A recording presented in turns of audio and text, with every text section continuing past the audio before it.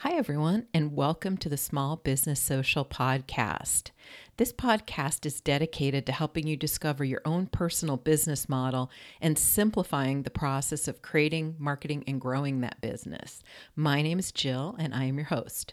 As you can see by today's title, we're going to be talking about things that you should never post on social media. And I'm also going to give you some examples of bad posts that companies put out there for the world to read, and they really backfired on them.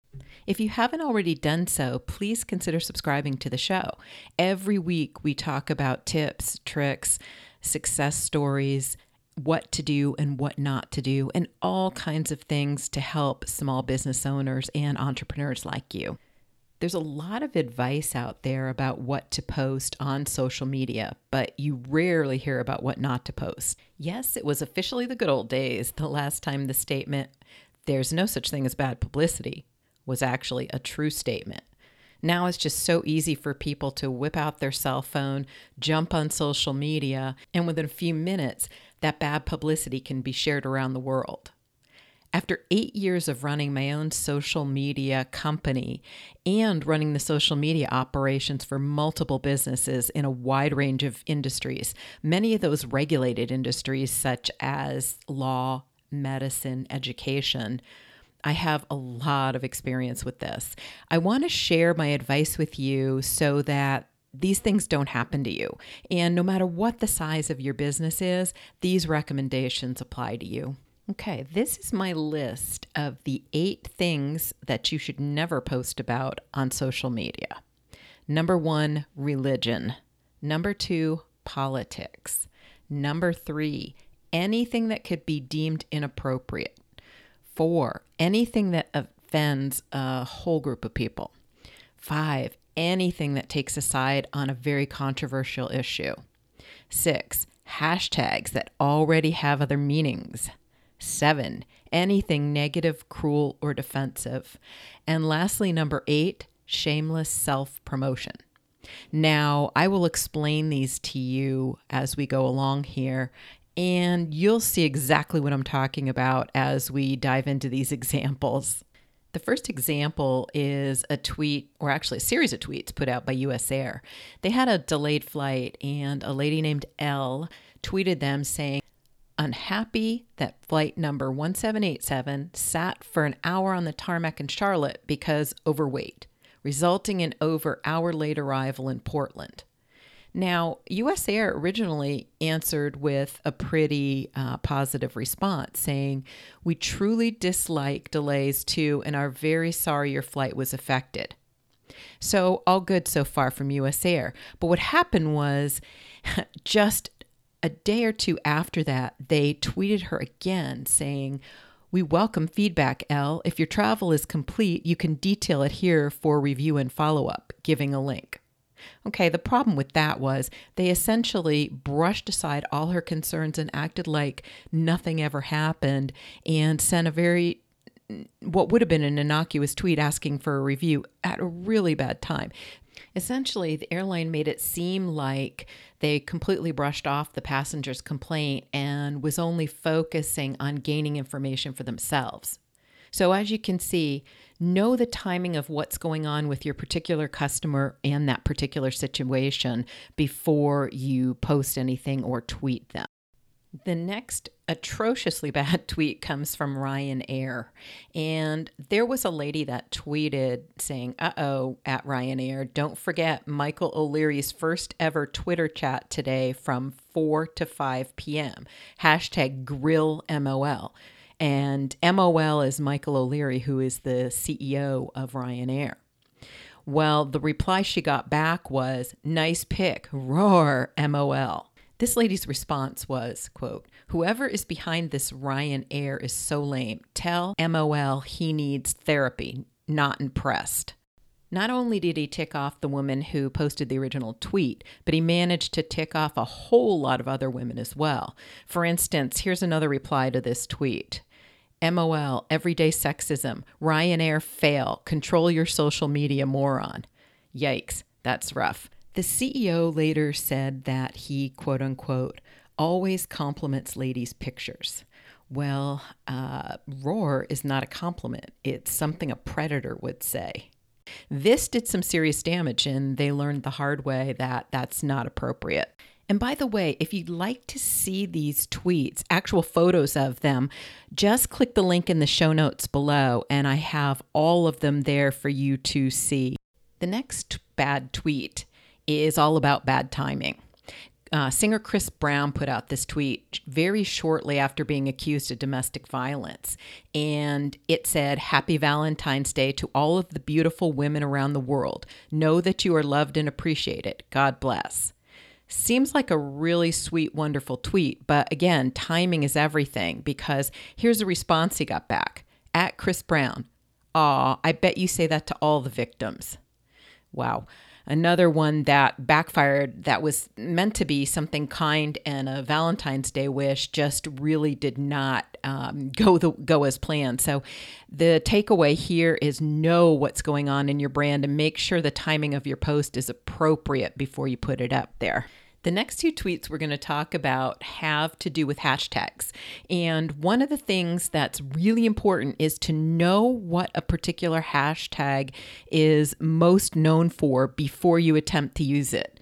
And also, if it's very well known for one thing, don't attempt to try to change the meaning, because it won't work and it will not go as planned. So the first one I wanted to tell you about is from Entenmann's. You know Entenmann's, they make all those yummy donuts and pastries and cakes and things. It's essentially a bakery. So they put out a tweet saying, "Who's hashtag not guilty about eating all the tasty treats they want?"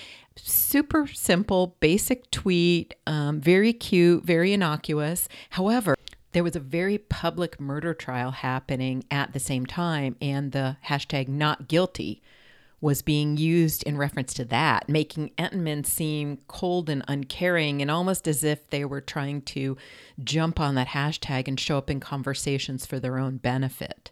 Now, that wasn't what happened. They weren't aware. They hadn't checked out that hashtag before using it. So they did the right thing in response. They tweeted, "Sorry, everyone. We weren't trying to reference the trial in our tweet. We should have checked the trending hashtag first." Another good point. Everybody makes mistakes. And the appropriate thing to do is own your mistake, apologize for it, and then move on. And Entenmann's handled that situation correctly after it happened. Burger King had a very large hashtag fail as well. This one's actually pretty funny.